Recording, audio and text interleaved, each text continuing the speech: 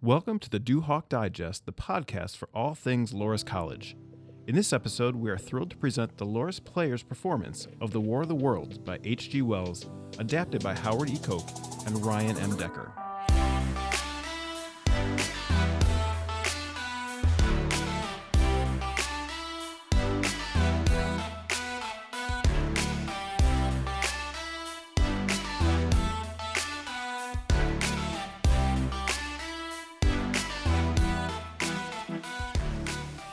Ladies and gentlemen, Assistant Professor Ryan Decker, Director of the Loras Players. We know now that in the early years of the 21st century, this world was being watched closely by intelligences greater than man's, and yet as mortal as his own. We know now that as human beings busied themselves about their various concerns, they were scrutinized and studied, perhaps almost as narrowly as a man with a microscope might scrutinize the transient creatures that swarm and multiply in a drop of water. With infinite complacence, people went to and fro over the earth about their little affairs, serene in the assurance of their dominion over this small spinning fragment of solar driftwood, which, by chance or design, man has inherited out of the dark mystery of time and space. Yet, across an immense ethereal gulf, intellects, vast, cool, and unsympathetic, regarded this earth with envious eyes, and slowly and surely drew their plans against us. In the 20th year of the 21st century came the Great Disillusionment. It was near the end of October. Business was better. Fears of pandemic slightly subsided. More men and women were back at work, students back in class. On this particular evening, October 30th, 32 million people listened to this live stream. For the next 24 hours, not much change in temperature. A slight atmospheric disturbance of undetermined origin is reported over Nova Scotia, causing a low-pressure area to move down rather rapidly over the northeastern states, bringing a forecast of rain accompanied by winds of light gale force. High of 66, low of 48. That was your National Weather Service report. And now, back to the music. I'm an alligator. I'm a mama, papa coming for you. I'm a space invader. I'll be a rock and rollin' bitch for you. Keep your mouth shut. Just walking like a big monkey bird. And I'm busting up a brain for the world.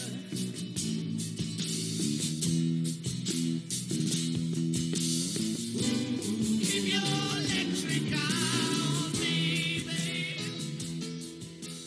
Ladies and gentlemen, we interrupt the music to bring you a special bulletin from the Associated Press News. This evening, Professor Farrell of the Mount Jennings Observatory, Chicago, Illinois, reports observing several explosions of incandescent gas occurring at regular intervals on the planet Mars. The spectroscope indicates the gas to be hydrogen and moving towards the Earth with enormous velocity.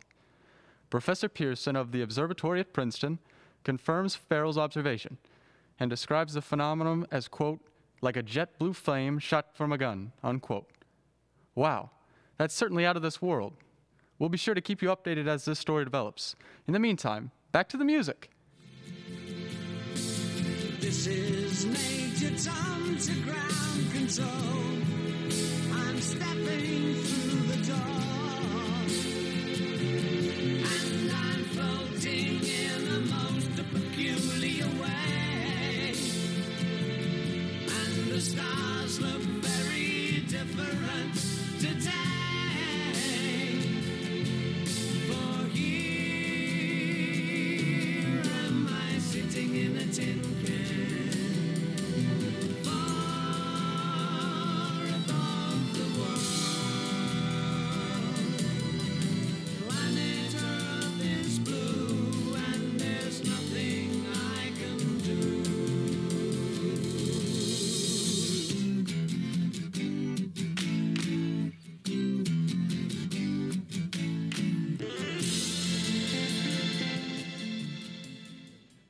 Following up the news given in our bulletin a moment ago, NASA, the National Aeronautics and Space Administration, has requested the large observatories of the country to keep an astronomical watch on any further disturbances occurring on the planet Mars.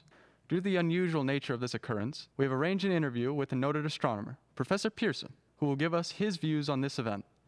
In a few moments, we will take you to the Princeton Observatory. There's a starman waiting in the sky.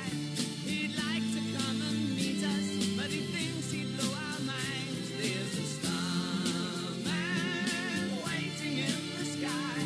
He's told us not to blow it, 'cause he knows it's all worthwhile. He told me, let the children lose it, let the children use it, let all the children do get it.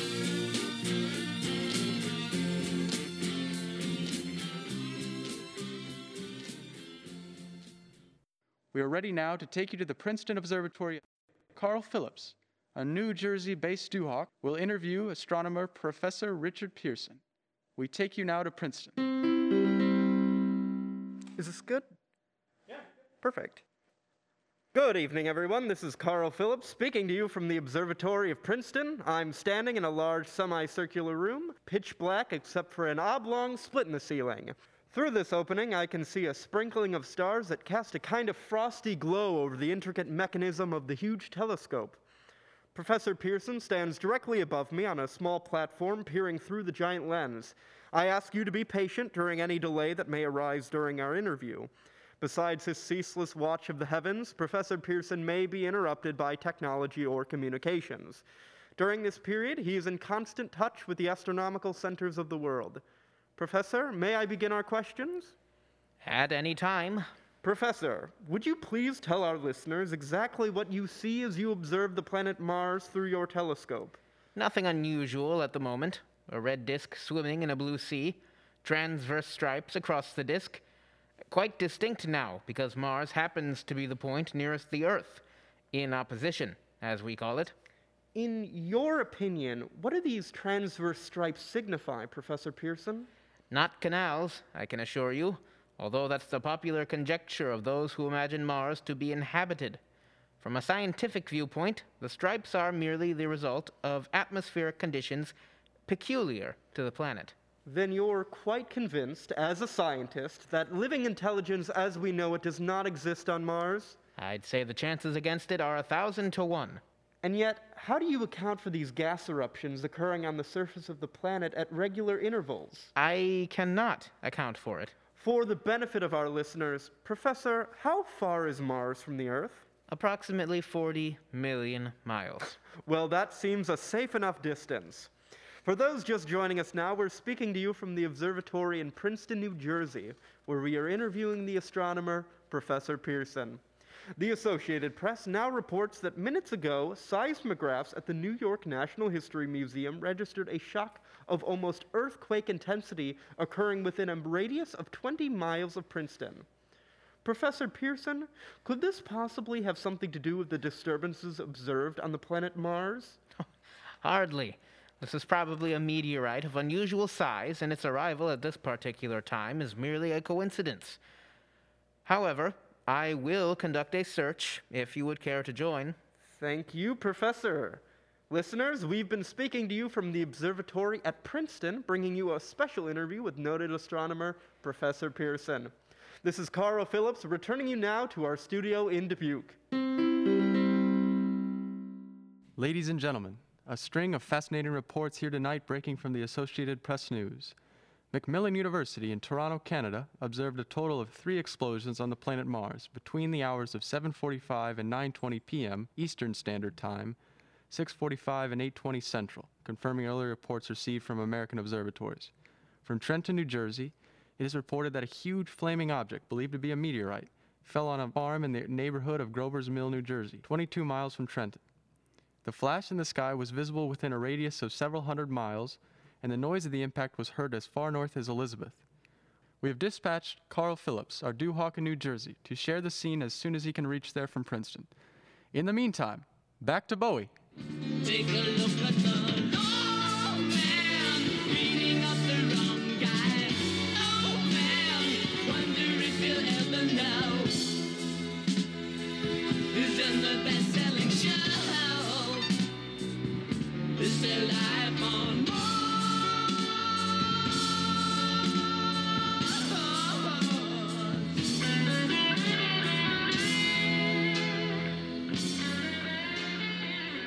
We take you now to Grover's Mill, New Jersey.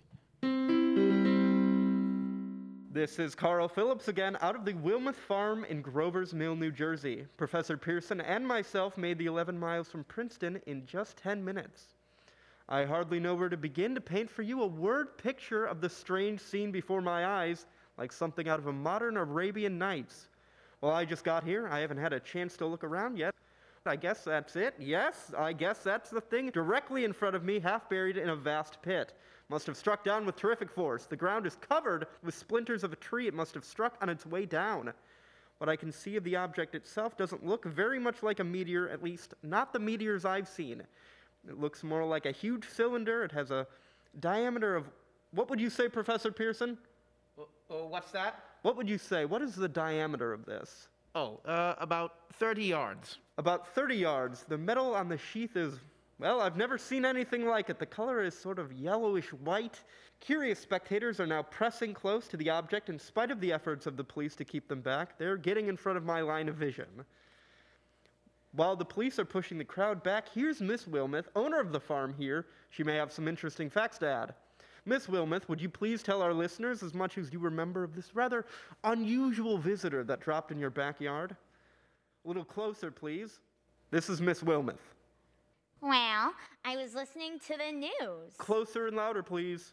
Pardon me? Louder, please, and closer. Yes, I was listening to the news, kind of drowsing. They were talking about Mars. So I was half dozing and half... Yes, and what happened? Well, I was listening to the news, kind of halfways. And then you saw something. Not first off, I heard something. What did you hear? A hissing sound, kind of like this. Kind of like a big 4th of July rocket. Yes, and then? I turned my head out the window and would have sworn I was sleeping and dreaming. Mm-hmm. I seen that kind of greenish streak, and then boom! Something smacked the ground, knocked me clear out of my chair. Were you frightened, Miss Wilmoth? Well, I ain't quite sure. I reckon I was kind of riled. Thank you, Miss Wilmoth. Thank you very much. Want me to tell you some more? No, thank you. That's quite all right. Ladies and gentlemen, you've just heard Miss Wilmoth, owner of the farm where this thing has fallen. I wish I could convey the atmosphere, the background of this fantastic scene. Hundreds of cars are parked in a field in back of us, and police are trying to tape off the roadway leading into the farm, but it's no use. They're breaking right through. Cars' headlights throw an enormous spotlight on the pit where the object's half buried. Now, some of the more daring souls are now venturing near the edge. Their silhouettes stand out against the metal sheen. Now, there's something I haven't mentioned in all this excitement, but now it's becoming more distinct. Perhaps you've caught it already. Listen, please. Do you hear it? It's a curious humming sound that seems to come from the object. We're not more than 20 feet away. Professor Pearson, Yes. can you tell us the meaning of that scraping noise inside the thing? Possibly the unequal cooling of its surface. I see. Do you still think it's a meteor, Professor? Well, I don't know what to think. The metal casing is definitely extraterrestrial, not found on this Earth. Friction with the Earth's atmosphere usually tears holes in a meteorite. This thing is smooth and, as you can see, cylindrical in shape. Just a minute, this is terrific. This end of the thing is beginning to flake off. The top is beginning to rotate like a screw, and the thing must be hollow.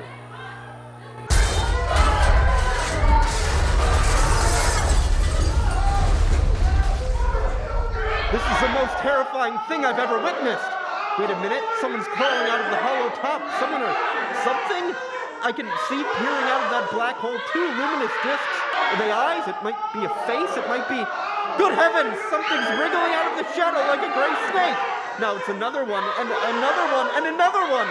They look like tentacles to me. I can see the thing's body now. It's large as a bear, and it glistens like wet leather with That face, ladies and gentlemen, it's indescribable. I can hardly force myself to keep looking at it. So awful. The eyes are black and gleam like a serpent. The mouth is V-shaped with saliva dripping from its ridgeless lips that seem to quiver and pulsate. The monster, or whatever it is, can hardly move. It seems weighed down by possibly gravity or something. The thing's rising up now, then the crowd falls back now. They've seen plenty. This is the most extraordinary experience. I can't find words. I have to move farther away, but I'll keep talking as I move.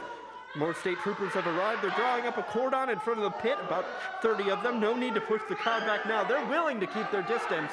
Professor Pearson has been studying the object closer. The captain and two policemen advance with something in their hands.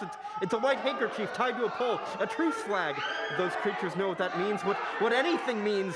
Wait a minute, something's happening. A humped shape is rising out of the pit. I can make out a small beam of light against a mirror. What's that? There's a jet of flame springing from the mirror. It leaps right at the advancing men. It strikes them head on. Good Lord, they're turning into flame. Now the whole field's caught fire. The woods, the barns, the gas tanks, of automobiles. It's spreading everywhere. It's coming this way. About 20 yards.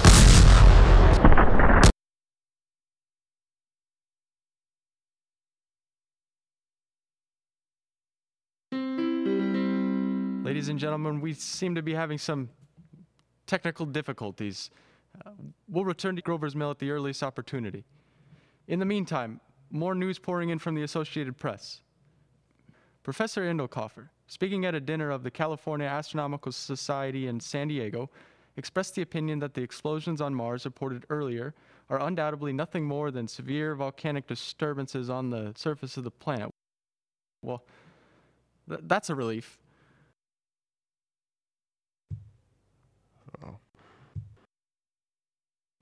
Ladies and gentlemen, I have just received tragic news from Grover's Mill. Just one moment, please. At least 40 people, including 6 state troopers, lie dead in a field east of the village of Grover's Mill. Their bodies burned and distorted beyond all possible recognition. The next voice you hear will be that of Major General Marjorie Smith, Adjutant General of the New Jersey National Guard. I have been requested by the Governor of New Jersey to place the counties of Mercer, Middlesex, as far west as Princeton, and east of Jamesburg under martial law. No one will be permitted to enter this area except by special pass issued by state or military authorities. 4 companies of National Guard are proceeding from Trenton to Grover's Mill and will aid in evacuation of homes within the range of military operations. Thank you.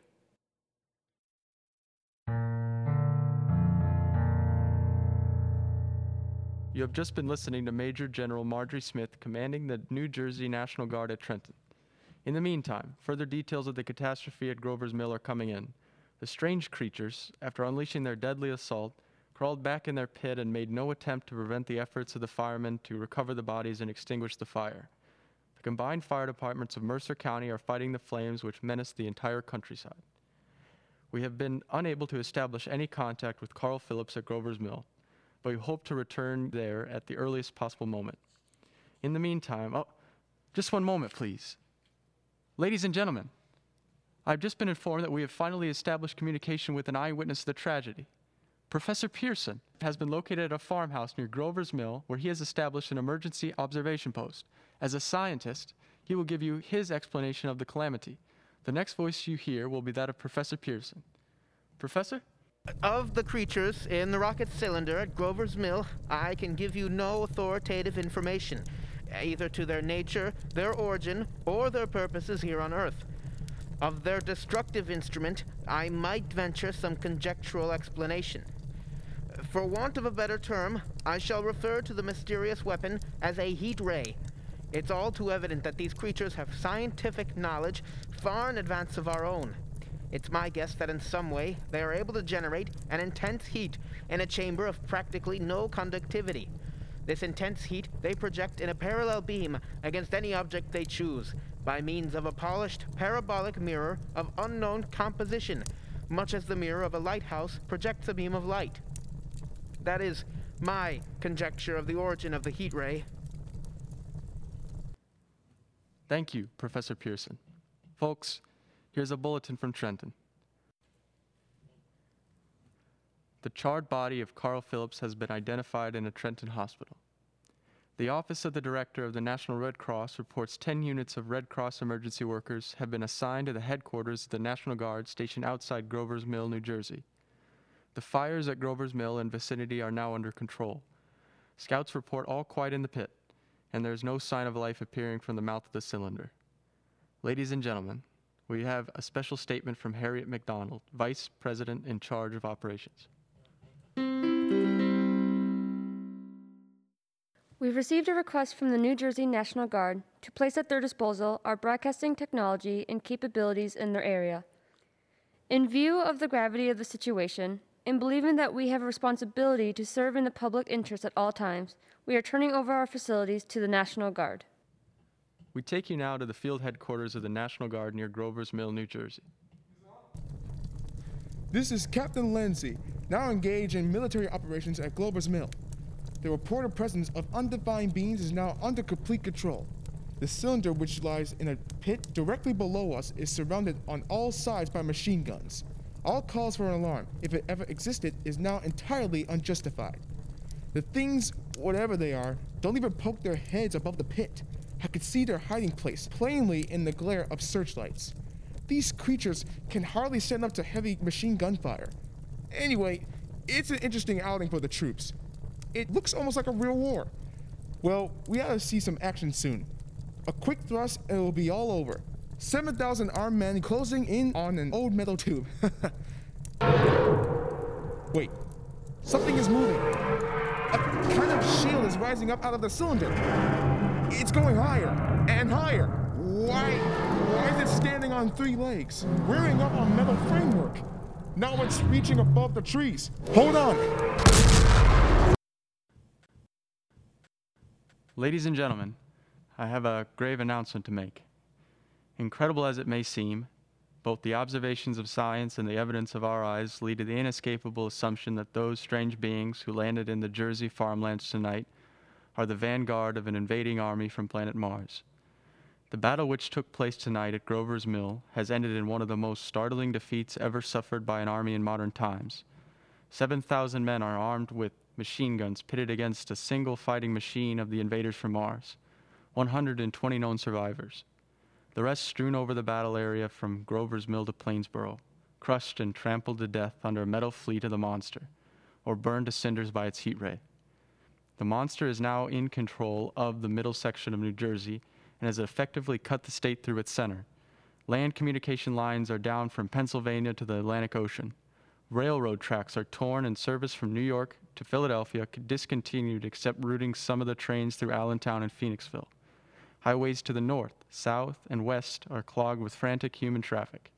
Police and Army reserves are unable to control the mad flight. By morning, the fugitives will have swelled Philadelphia, Camden, and Trenton.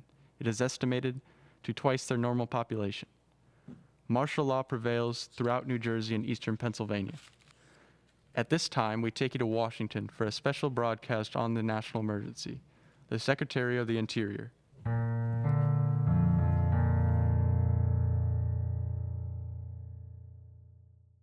Citizens of the nation, I shall not try to conceal the gravity of the situation that confronts the country, nor the concern of your government in protecting the lives and property of its people. However, I wish to impress upon you, private citizens and public officials, all of you, the urgent need of calm and resourceful action.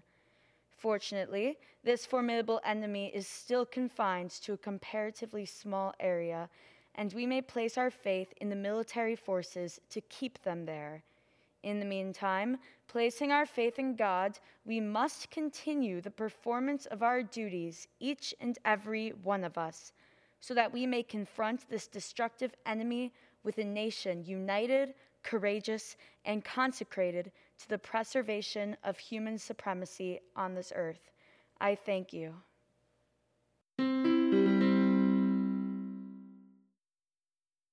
You have just heard the Secretary of the Interior speaking from Washington, D.C. Updates too numerous to read are piling up. Astronomers report continued gas outbursts at regular intervals on the planet Mars. The majority voice the opinion that the enemy will be reinforced by additional rocket machines. There have been several attempts made to locate Professor Pearson of Princeton, who has observed Martians at close range. It is feared he was lost in the recent battle. Scouting planes report 3 Martian machines visible above treetops, moving north towards Somerville with population fleeing ahead of them. The heat ray is not in use, although advancing at express train speed, invaders pick their way carefully. They seem to be making a conscious effort to avoid destruction of cities and countryside. However, they stop to uproot power lines, bridges, and railroad tracks. Their apparent objective is to crush resistance, paralyze communication, and disorganize human society. Coon hunters have stumbled on a second cylinder similar to the first event in the Great Swan 20 miles south of Youngstown. Armed humans have received a unit to deliver a second cylinder before the cylinder can arrive.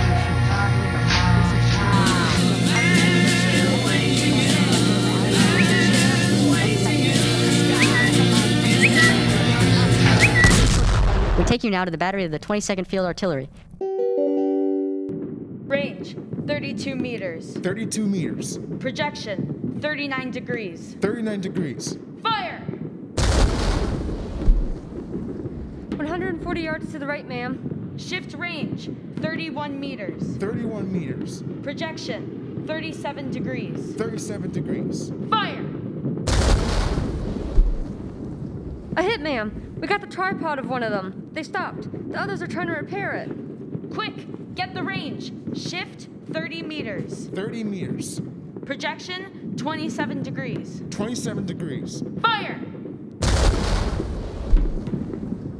Can't see the shell land, ma'am. They're letting off a smoke. What is it? A black smoke, ma'am. Moving this way. Lying close to the ground. It's moving fast. Put on the gas masks.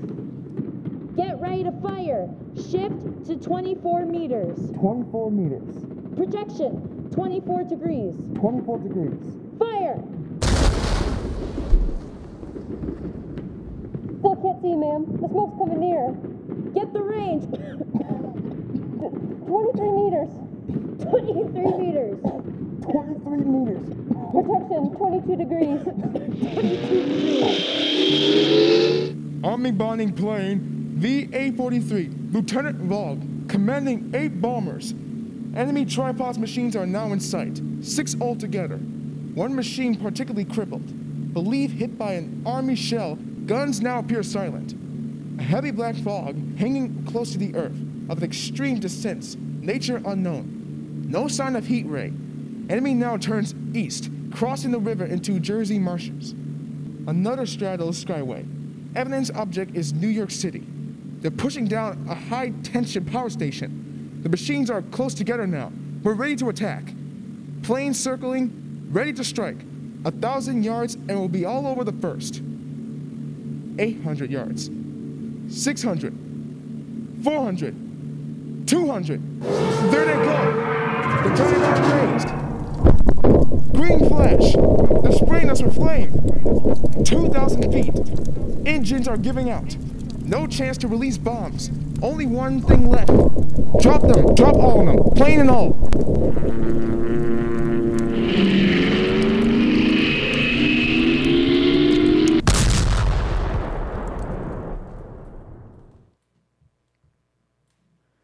Warnings from New Jersey report a poisonous black smoke pouring in from Jersey marshes to South Street. Gas masks are useless. As you can hear, the local emergency alert sirens are sounding and are across the nation. All peoples of all American cities and townships are to be alerted to the Martian approach. Avoid travel and seek shelter immediately and until further notice. No more defenses. Our army is wiped out. Artillery, Air Force, everything wiped out. This may be the last broadcast. We'll stay here to the end. Service is being held in Christ the King Chapel, as well as the Cathedral of St. Raphael downtown. As they look off the limestone bluffs towards Illinois and Wisconsin, all manner of boats, overloaded with fleeing population, pulling out from docks to head down river and up. Streets are all jammed, noise and crowds like New Year's Eve in New York City. Wait a minute. The enemy is now in sight above East Dubuque. Five great machines. First one is crossing a river. I can see it from here, waiting like the Mississippi, like a man wading through a brook. Martian cylinders are falling all over the country. One outside of Buffalo, one in Chicago, St. Louis. Seem to be timed and spaced. Now the first machine reaches the port of Dubuque. He stands watching, looking over the city, his steel, cowlish head high as a skyscraper. He waits for the others. Now they're lifting their metal hands. This is the end now. Smoke comes out. Black smoke. drifting over the city. People in the streets see it now. They're running. It's reached the bluffs. People are trying to run away from it, but it's no use. They're falling like flies. Now they're rolling higher. Rolling up Loris Boulevard. 100 yards away. It's 50 feet.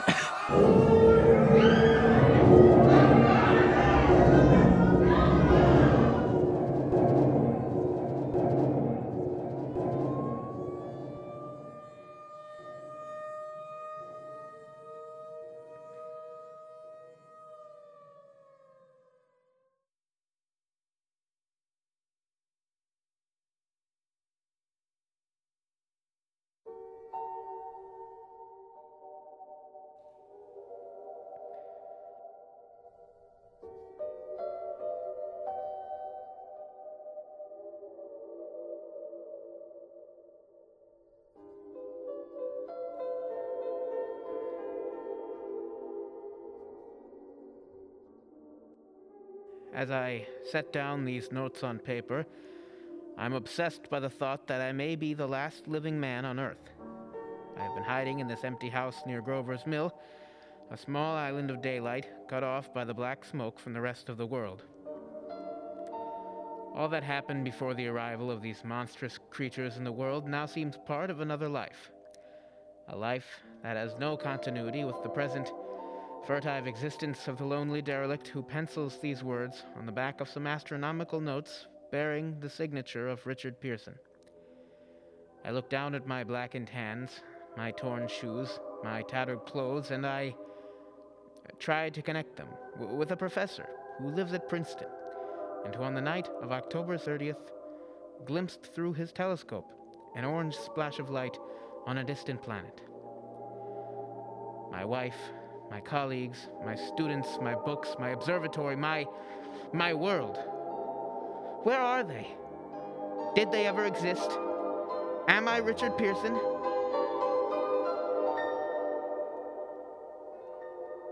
What day is it? Do days exist without calendars? Does time pass when there are no human hands left to wind the clocks?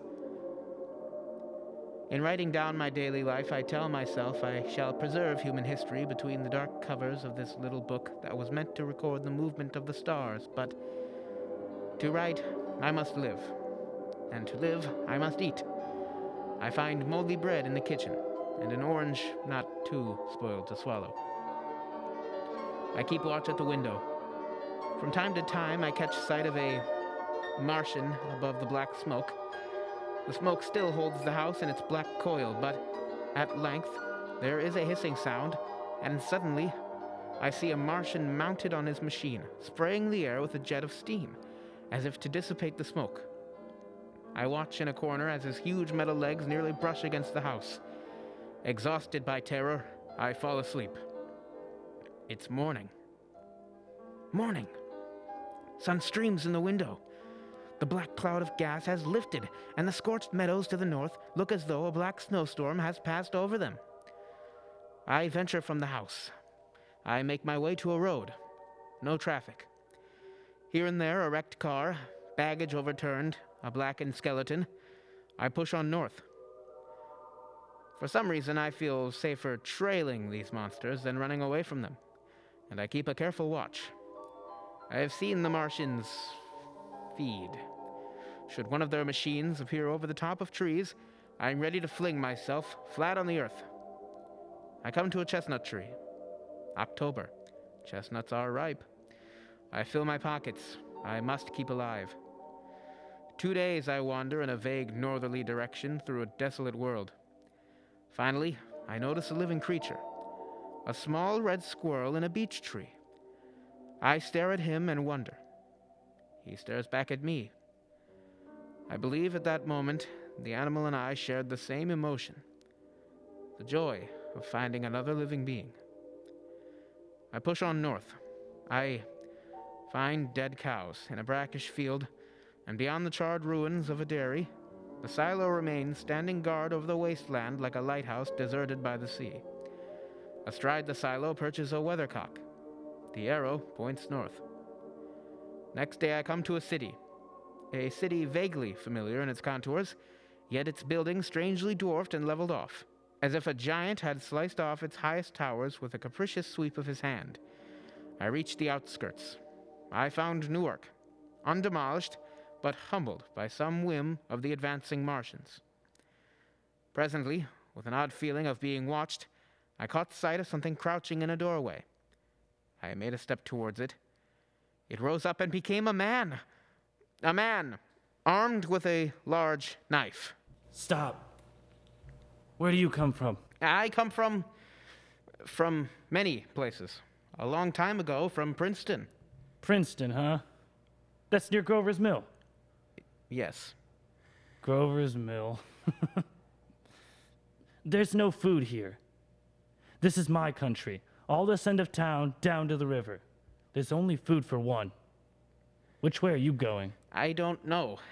I guess I'm looking for, well, for people. What was that? Did you hear something just then? No, only a bird. A live bird! Yeah. You get to know that birds have shadows these days. Hey, we're in the open here. Let's crawl in this doorway here and talk. Have you seen any Martians? Nah. They've gone over to New York. At night, the sky is alive with their lights, just as if people were still living in it. By daylight, you can't see them. 5 days ago, a couple of them carried something big across the flats from the airport. I think they're learning how to fly. Fly? Yeah, fly. Oh, then it's all over with humanity. Stranger, there's still you and I. 2 of us left. Yeah. They got themselves in solid. They wrecked the greatest country in the world. Those green stars, they're probably falling somewhere every night. They've only lost one machine. There isn't anything to do. We're done. We're licked. Where were you? You're in a uniform. Yeah, what's left of it. I was in the National Guard. That's good. There wasn't any war, any more than there's war between men and ants. Yes, but we are eatable ants. I found that out. What do they do with us? I've thought it all out. Right now, we're caught as we're wanted. The Martian only has to go a few miles to get a crowd on the run, but they won't keep on doing that. They'll begin to catch us, systematic, like keeping the best and storing us in cages and things. They haven't begun on us yet. Not begun? Not begun. All that's happened so far is because we don't have sense enough to keep quiet. Bothering them with guns and such stuff and losing our heads rushing off in crowds. Now, instead of rushing around blind, we got to fix ourselves up. Fix ourselves up according to the way things are now. Cities, nations, civilization, progress. Done. Yes, but if that's so, what is there to live for? Well, there won't be any more concerts for 1,000,000 years or so, and no nice little dinners at restaurants. If it's amusement you're after, I guess the game's up. Well, what is there left? Life. That's what. I want to live. Yeah, and so do you. We're not going to be exterminated, and I don't mean to be caught either. Tamed and fattened and bred like an ox. What are you going to do? I'm going on, right under their feet. I got a plan. We men as men are finished. We don't know enough. We got to learn plenty before we've got a chance, and we've got to live and keep free while we learn. I've thought it all out, see? Well, go on. Tell me the rest. Well, it isn't all of us that are made for wild beasts, and that's what it's got to be. That's why I watched you. Watched you. All these little office workers that used to live in these houses, they'd be no good. They haven't any stuff in them. They used to run off to work. I've seen hundreds of them running to catch their commuter's train in the morning, afraid they'd be canned if they didn't. Running back at night, afraid they won't be in time for dinner. Lives insured and a little invested in case of accidents. Yeah, and on Sundays, worried about the hereafter. The Martians will be a godsend for those guys. Nice, roomy cages, good food, careful breeding, no worries. Yeah, after a week or so chasing about the fields on empty stomachs, they'll come and be glad to be caught. You've thought it all out, haven't you? Sure, you bet I have. That isn't all. These Martians, they're going to make pets of some of them. Train them to do tricks. Who knows, get sentimental over the pet boy who grew up and had to be killed. Yeah, and some, maybe, they'll train to hunt us. Oh, no, that's impossible. No human being... Yes, they will. There's men who'll do it gladly. If one of them ever comes after me, why... In the meantime, you and I and others like us, where are we to live when the Martians own this Earth? I've got it all figured out. We'll live underground. I've been thinking about the sewers. Under New York, there are miles and miles of them. The main ones are big enough for anybody. And there's cellars, vaults, underground storerooms, railway tunnels, subways. You begin to see, eh? We'll get a bunch of strong men together. No weak ones. That rubbish out. As you meant me to go? Well, I gave you a chance, didn't I? We won't quarrel about that. Go on. Well, we've got to make safe places for us to stay in, see? Get all the books we can, science books. That's where men like you come in, see? We'll raid the museums, we'll even spy on the Martians. It may not be so much we have to learn before... Listen, just imagine this. 4 or 5 of their own fighting machines suddenly start off. Heat rays right and left, and not a Martian in them. Not a Martian in them, see? But men. Men who have learned the way how. It may even be in our lifetime. Gee, imagine having one of them lovely things with a heat ray wide and free. We'd turn it on Martians. We'd turn it on men. We'd bring everybody down on their knees. That's your plan? Yeah, you, me, and a few more of us, we'd own the world. I see. Hey, what's the matter? Where are you going? Not to your world. Bye, stranger.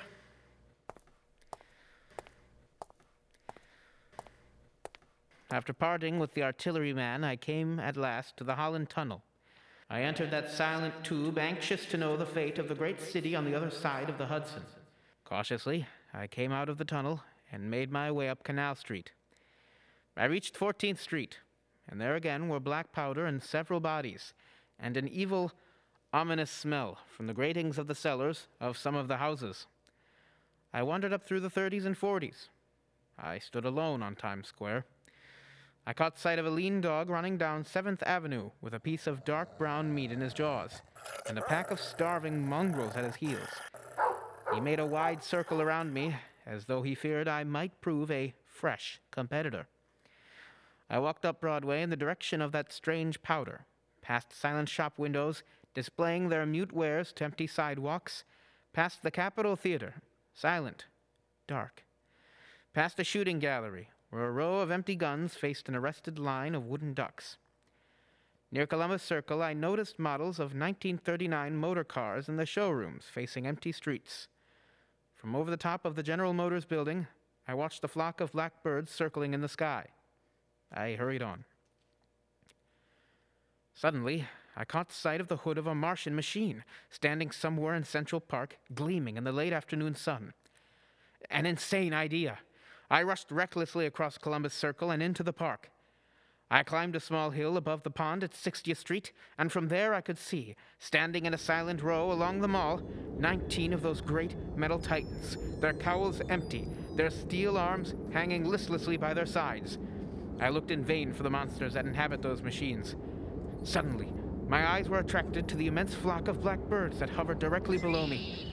They circled to the ground, and there before my eyes, stark and silent, lay the Martians, with the hungry birds pecking and tearing brown shreds of flesh from their dead bodies. Later, when their bodies were examined in the laboratories, it was found that they were killed by the putrefactive and disease bacteria against which their systems were unprepared. Slain, after all man's defenses had failed, by the humblest thing that God in his wisdom has put upon this earth. Before the cylinder fell, there was a general persuasion that through all the deep of space, no life existed beyond the petty surface of our minute sphere. Now we see further. Dim and wonderful is the vision I have conjured up in my mind of life spreading slowly from this little seedbed of the solar system throughout the inanimate vastnesses of sidereal space. But that's a remote dream. It may be that the destruction of the Martians is only a reprieve. To them, and not to us, is the future ordained, perhaps. Strange it now seems to sit in my peaceful study at Princeton writing down this last chapter of the record begun at a deserted farm in Grover's Mill. Strange to watch children playing in the streets. Strange to see young people strolling on the green where the new spring grass heals the last black scars of a bruised earth. Strange to watch the sightseers enter the museum where the disassembled parts of a Martian machine are kept on public view. Strange when I recall the time when I first saw it. Bright and clean-cut, hard and silent, under the dawn of that last great day.